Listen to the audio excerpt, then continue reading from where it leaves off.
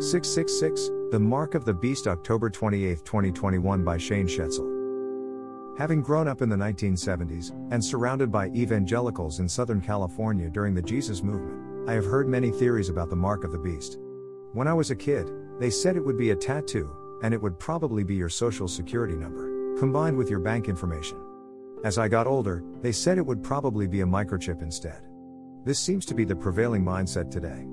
Though in recent months, there has been some talk of the COVID-19 vaccine being the mark of the beast.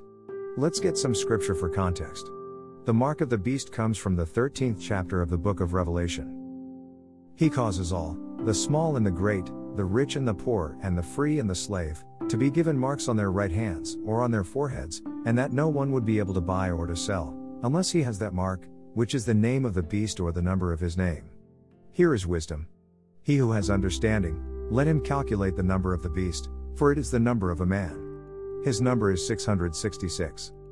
Revelation 13:16-18, World English Bible, Catholic edition. The mark of the beast has been with us since the late 1st century. It's symbolic, just like the mark of God, which is also recorded in Revelation 7:3 and Revelation 9:4. According to these passages, the mark of God is some kind of a seal on the forehead. This has also been with us since biblical times. Both are meant to be interpreted as symbolic. They're not literal. You don't see Christians walking around with some kind of mark of God on their foreheads, do you? You don't expect God to do that to Christians in the future, do you? Neither the mark of God, nor the mark of the beast are meant to be taken literally, as the book of Revelation is a highly symbolic book. Consider the context of the chapter. Revelation 13 begins with a vivid description of two beasts. The first comes out of the sea. It has 7 heads and 10 horns. The second comes up from out of the earth, and it is described as just having 2 horns. So, do you really believe these two beasts are meant to be taken literally? Do you really think a 10-headed monster is going to come up out of the sea? Do you really believe a 2-horned monster is going to climb up out of the earth? If you interpret the book of Revelation literally, you should. Most people, however, have enough sense to realize these are symbolic images, and not meant to be taken literally. So if neither beast in Revelation 13 should be taken literally, why should the mark of the beast be taken literally? It shouldn't. To do so is to play recklessly with biblical interpretation. One is picking and choosing, almost randomly, what to take literally and what to take figuratively. By the same token, another could say the mark is symbolic but the beast isn't, and we should soon expect a 10-headed Godzilla to arise from the ocean any day now. No, we have to be consistent in our biblical interpretation.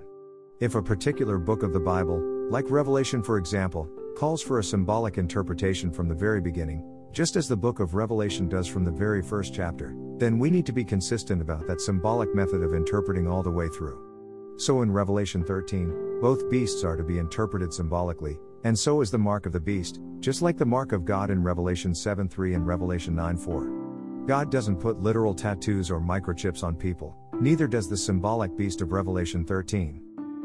Both marks represent mental and spiritual allegiance. Both marks tell you where your heart is. If you have the mark of God on your forehead, it means you've got God on your mind, and you're trying to live for Him. If you've got the mark of the beast on your forehead or hand, it means you've got the love of this world on your mind or in your actions, or both. You can neither buy nor sell without it. It's the love of money. Because the text gives us a number to help us understand, 666, which is the number of a man, Nero Caesar, whose face and name were printed on every Roman coin in the empire, when the book of Revelation was written. You couldn't buy nor sell without using that number.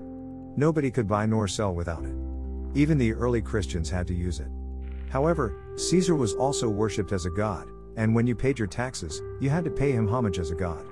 This is what got the early Christians in trouble with the state.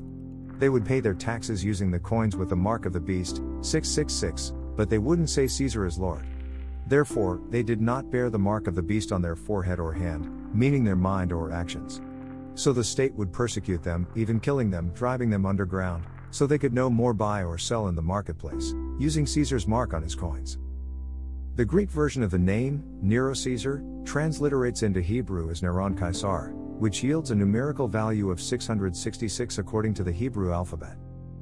There is a lesson in all of this for us today. Whenever governments set themselves up as gods, they become a type of beast, similar to what is written in the book of Revelation. Whenever people go along with it, paying homage to government as God, abandoning the true God of Scripture and tradition, they symbolically receive the mark of the beast. Its symbolism. The mark of the beast is all around us.